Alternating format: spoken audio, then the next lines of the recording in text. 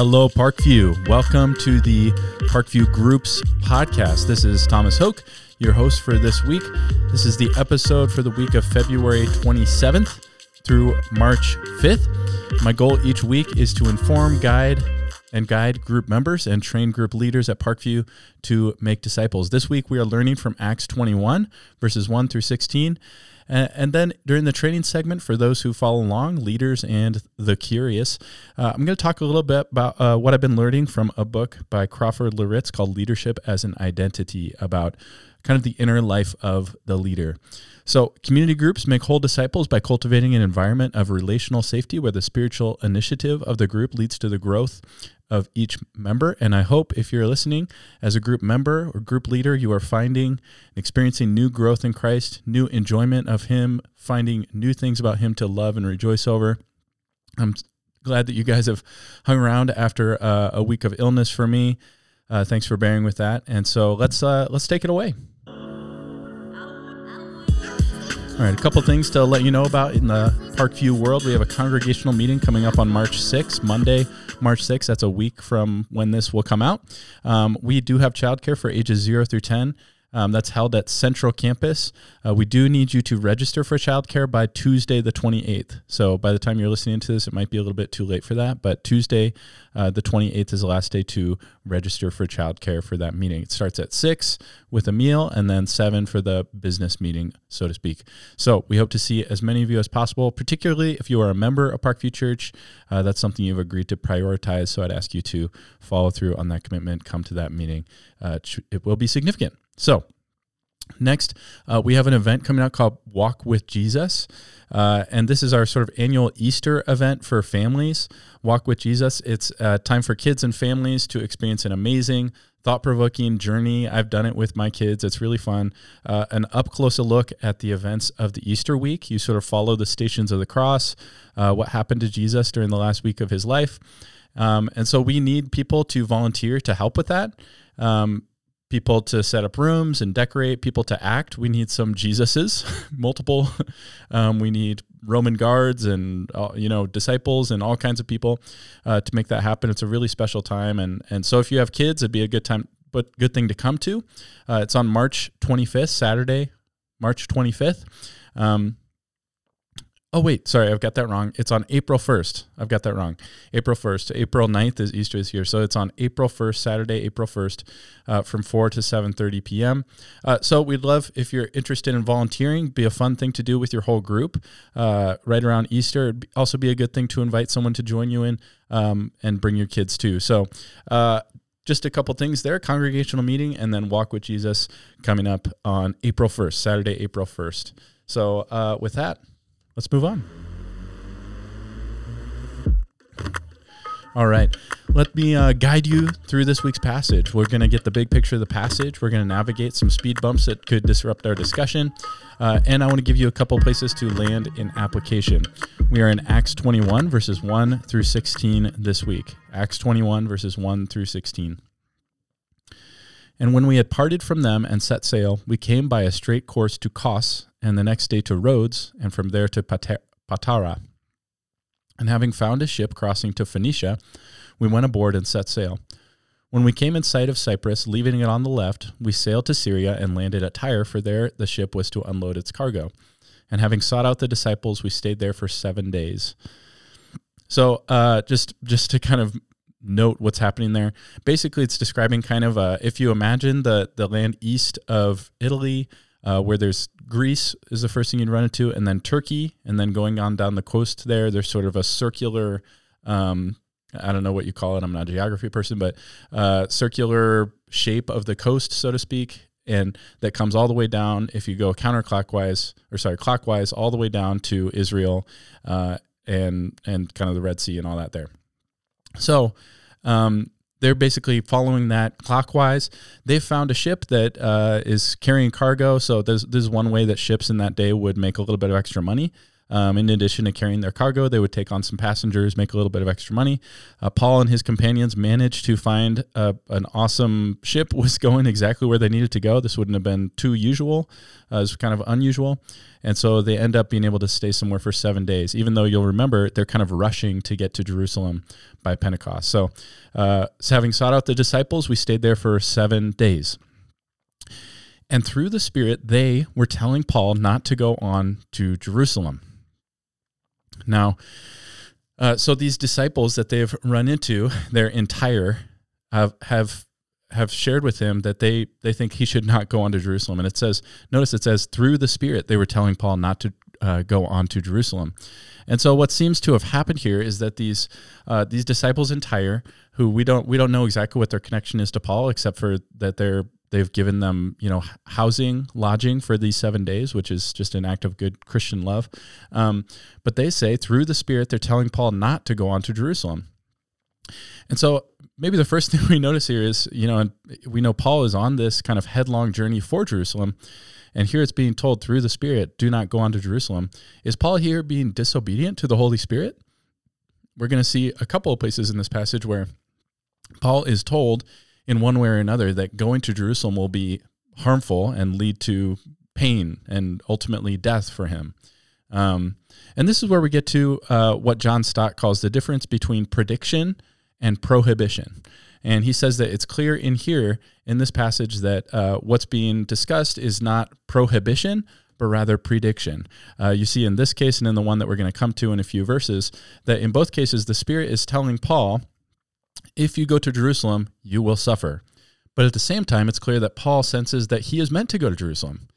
He is meant to move on. He is meant to go there. And so it's not that Paul is disobeying the Spirit. It's that the Spirit is telling him, you will suffer in Jerusalem.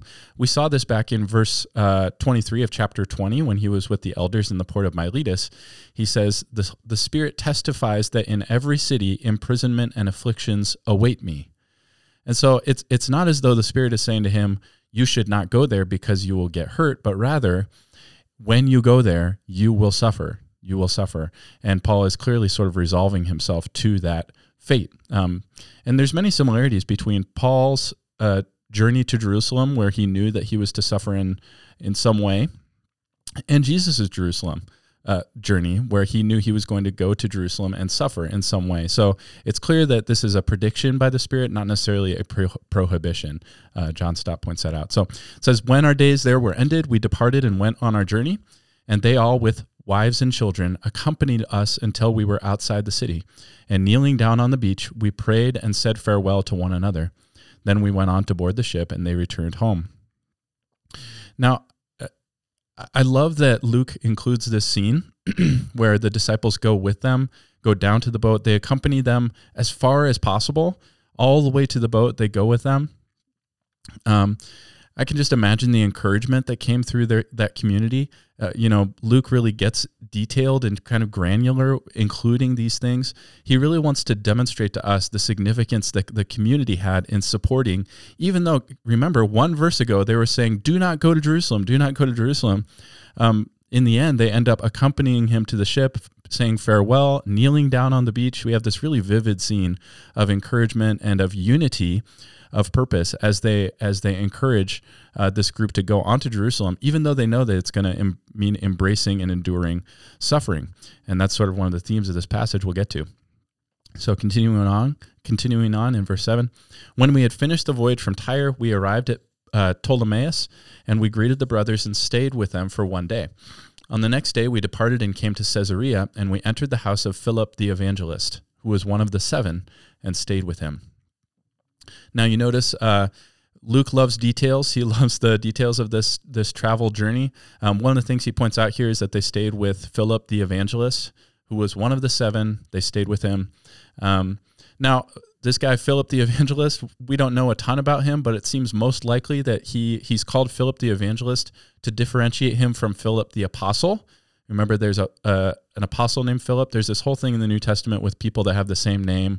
You don't want to be called, oh my goodness, who betrays Jesus? Okay, it's going to bug me all day. That's So typical. Okay. Judas. Okay, Judas. All of you are screaming at me, I'm sure. Okay. You don't want to be called Judas. There's someone named Judas who decides he'd rather go by something different, which makes total sense. And on and on. There's sort of multiples of names and wanting to know who's who. But Philip the evangelist, it says one of the 7. What that seems most clearly to be referring to is back in Acts 6. We had those sort of proto-deacons before the diaconate was necessarily established. We had the apostles coming together saying it's not right that we give up preaching of the word and prayer in order to serve tables. And so they established the deacons, what later we would call the formal office of deacon, which we have here at Parkview as well. And so he was one of the 7. You might remember that one of those initial 7 men that were set aside as deacons was called Philip.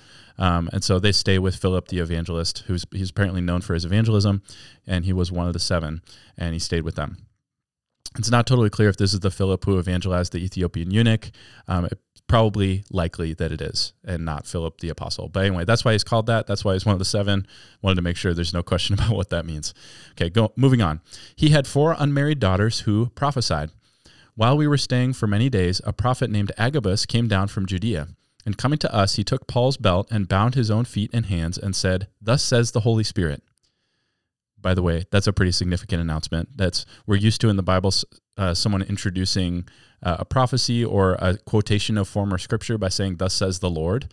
So Agabus comes and says, he took Paul's belt, bound his own feet and hands, and says, "Thus says the Holy Spirit. This is how the Jews at Jerusalem will bind the man who owns this belt and deliver him into the hands of the Gentiles." Now, that might seem really odd to you, but if you have a little bit of background in the Old Testament, it was pretty typical of prophets to do what was called a sign act. And so there are lots of examples in the Old Testament of prophets performing a public sort of demonstration of the word that they were speaking. And so I'm not exactly sure why. Someone smarter than me maybe knows why they chose to do things in this way, but it certainly would have been an attention-getting maneuver, sort of a physical illustration, if you will, of what the Lord was trying to communicate. In the Old Testament, often these sign acts were both public, of course, and also shocking often. For instance, Hosea, he marries a prostitute and names his children "not my people," for instance, Lo Debar, "not my people." In response to the Lord, Hosea was a prophet, and the Lord wanted to communicate to his people, "You are acting like this, but I am going to act like Hosea, and I'm going to marry you. I'm going to make you my own, and the people who are not my people will become my people." And so that was a visible, vivid, unignorable act of what the Lord was saying. You might remember Isaiah, who walked around naked for a year, and so forth. So this is another one of those things where he's taking his belt, he binds him, he says, "Thus says the Holy Spirit." Again, you notice it's not. He does not say you should not go to Jerusalem because of XYZ. He says this is how the Jews will bind the man who owns this belt. Not prohibiting, but predicting what will happen. And of course, we will find out that is what happens. In verse 12, he says, "When we heard this, we and the people there urged him not to go up to Jerusalem." Luke includes himself there. When we heard this, we urged Paul not to go to Jerusalem. And Paul answered, "What are you doing, weeping and breaking my heart? For I am ready not only to be imprisoned, but even to die in Jerusalem for the name of the Lord Jesus." And so we have this sort of response and searching and analyzing and discussing, trying to discern the will of the Lord. And you can imagine, here's Paul, the incredible force for the Lord Jesus in the ancient world. Think of all these churches that are being planted, the disciples that are being made, people discovering Jesus for the first time, elders being raised up, and the impact that he had. And suddenly he has this idea, why don't I go to the place where everyone hates me and wants to kill me? And so it's no wonder that the people around him are saying, this is probably not a good idea. It's contrary to all common sense. And yet Paul is resolved in his spirit. Why are you weeping and breaking my heart? I'm not only ready to be imprisoned, but to die in Jerusalem for the sake of the name of the Lord Jesus. And this notes an important turning point in the book of Acts, where up to this point, it's really a story about the cultural transformation and the expansion of the kingdom of Christ through individual communities of believers in different cities in the ancient world. And now, from here on, really chapter 21 through 28, narrow in, focus in, the narrative slows way down. The narrative slows way down.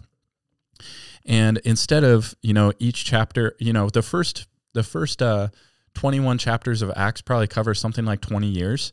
And these last 8 chapters or so are going to cover more like a few years. I'm not exactly sure what it is, but it's way slowed down. We get way more detail, and it all centers around Paul and his trials all the way to Rome. And so this is a significant turning point for us. Verse 14 sort of concludes this. It says, "Since he would not be persuaded, we ceased and said, 'Let the will of the Lord be done.'" And so in the end, just like when they were at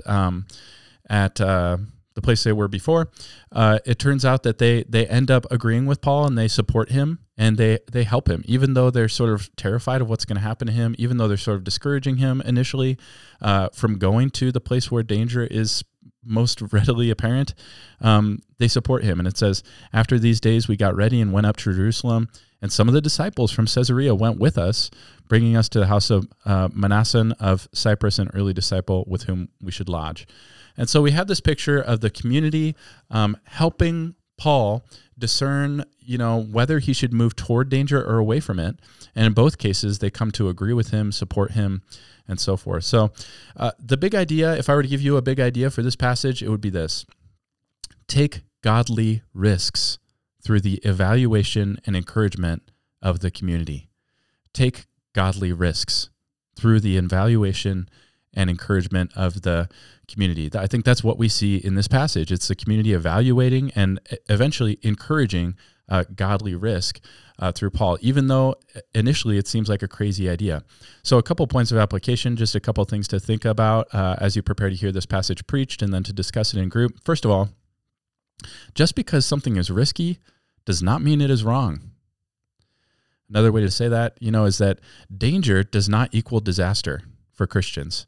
Because just like we learned this last week in Acts 20, as Paul said, "My life is not precious, if only I may accomplish the ministry the Lord Jesus has given me." We have a higher value than life itself.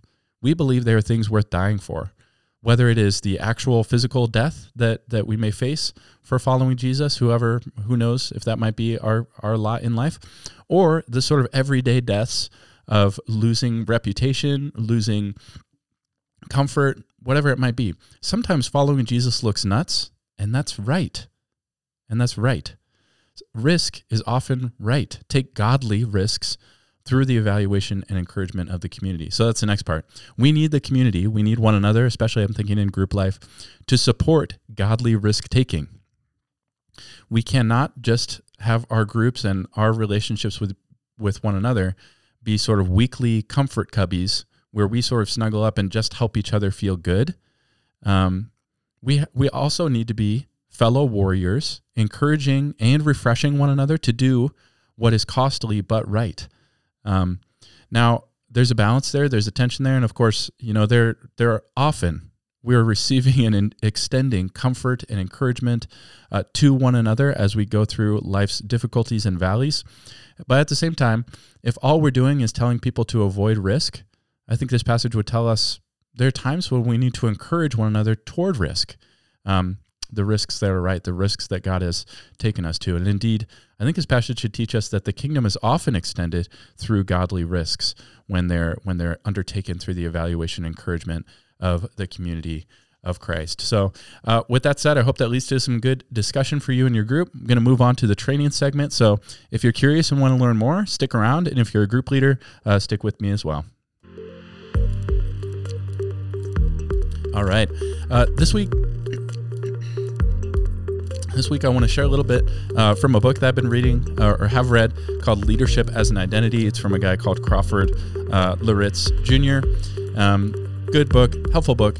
And two things that I've just been thinking about, both in light of what we learned in Acts 20 last week and just as I've just kind of met with you guys and heard some of your responses and the people in your group, their responses to what we learned in Acts 20, which, just to be honest, just a serious kind of challenge to us as leaders And the way that we lead, seeing Paul's example of leadership in Acts 20, there with the leaders in Ephesus, and when they met in the port of Miletus to discuss, and him kind of encouraging them and commissioning them to lead the church in Ephesus after he left, talking about the values of Christian leadership. It's a challenge for us to wield our influence well and wisely in a way that honors Christ.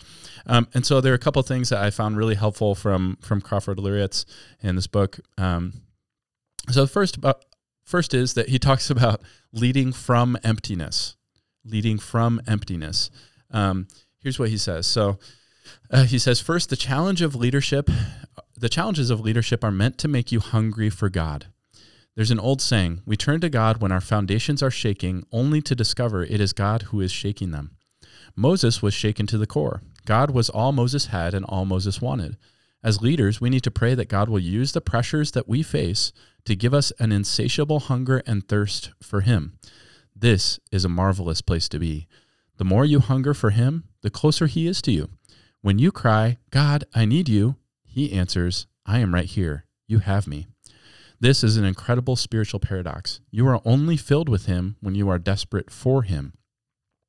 As Jeremiah 29:13 tells us, you will seek me and find me when you search for me with all your heart.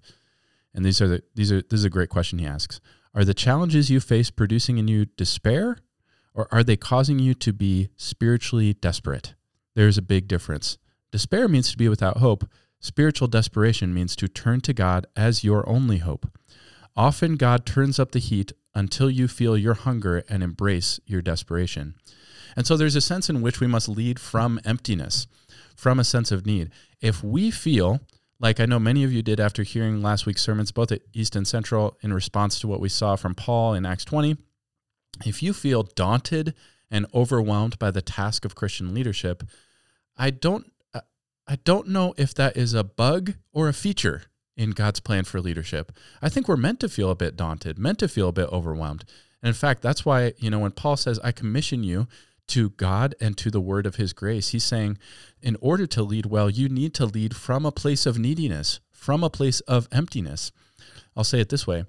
Growth becomes possible at the exact moment that we realize our need. And so leadership, whether it's a community group or whatever it is, whatever influence we have, is a practice of continual cultivated neediness. And this is important in group leadership because people rarely outpace their leaders. It will be rare for you to find people in your group who will find themselves more needy than you are for the Lord's grace and power to do what He's called you to do. And so we must lead from emptiness.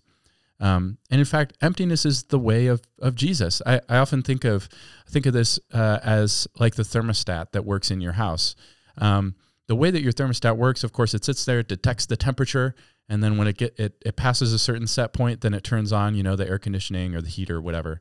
And how that works in the winter, right now, well, it's kind of a nice day today, actually, but how it works in the winter is it's not until the heat in your house actually runs out, until it hits whatever, you hit it at 68. I don't know what your temperature is. Ours is 70.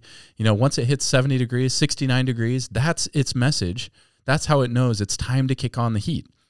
And I think as leaders, we have to be cautious that we don't sort of protect ourselves by saying, I want to make sure, my life doesn't escape from me. I want to be protecting it and sort of treat our life like a cup of coffee, full to the brim, hoping no one causes us to spill too much of it so that we lose it. Instead, seeing our lives as that thermostat, that we want to spend ourselves, bleed out all that we can, all that we possibly can, knowing that God's life and love will flow into us at the exact moment that, like that thermostat, when we feel empty, when we feel like we've cooled off, like our love has cooled off, that's the exact moment. That's where God knows to flip on the switch to give us all that we need. We're in most danger when we try to lead from fullness on our own. But we're in great safety when we lead from emptiness, expecting the Lord to come through for us on a minute-by-minute basis. Second, he talks about leading from fullness. So this is kind of just the opposite of that, leading from fullness, obviously from God's fullness, not our own. He says this, the third truth we learn from Moses' encounter with God is that God's presence causes you to lead from rest. In Exodus 33:14, God says to Moses, my presence will go with you, and I will give you rest. This could very well be a reference to the recent turmoil and upheaval caused by the rebellion of the people at Sinai, and God was specifically promising Moses a reprieve from the hassles. But I also think this is a reference to the peace and rest found in his presence. Listen to this. Despite what is going on all around you, know that he not only has everything that you need, but he is also giving you all that you need to deal with whatever is before you. In this regard, you operate from a tremendous position of strength because his resources are endless. He gives you the strength that is not just to continue, but to thrive. And so I want to encourage you and remind you that we have this dual reality all at once in Christ, that we can lead from emptiness, knowing that we always have God's rest with us. We always have his fullness with us. Jesus says, "Come to me, all who are weary and heavy laden, and I will give you rest." We don't have to look to the things around us to provide that rest. The next vacation, the next moment of free time, the next uninterrupted quiet moment in my house, which is for me right now. God has hooked us up. If we go to him in this way, seeking it, needing it, in a place of emptiness, we can actually lead from rest rather than hoping that we can get through something just to get to rest. So I hope as you lead as a leader, sort of the inner psychology of a leader is both in a place of neediness and emptiness, knowing that the challenge in front of us is daunting and difficult, but also from a place of fullness, knowing that having been united to Jesus, God will always give us exactly what we need. He has never been late in the delivery of his grace and his power to us, and that he lives. He sits at the right hand of God, Jesus does, making sure moment by moment that you have everything that you need in order to do all that he has called you to do. You can lead from that kind of fullness. So I just want to encourage you with that. Keep up the good work, and let's take a moment to just pray for our people as we wrap up. Heavenly Father, we pray for our group members, that as we discuss this passage, that you would bring the right things to mind, that you would help us to lead well, help us to ask the right questions, help us to love our people, and bring the right things to mind in their hearts. Risks that you have called them to take, that we can encourage them toward, ways that we can support one another as we take godly risk, and do all this, we pray, for the glory of Jesus. Pray all this in his name. Amen. All right, guys, we will see you next week for another episode of the Groups Podcast. Keep up the good work.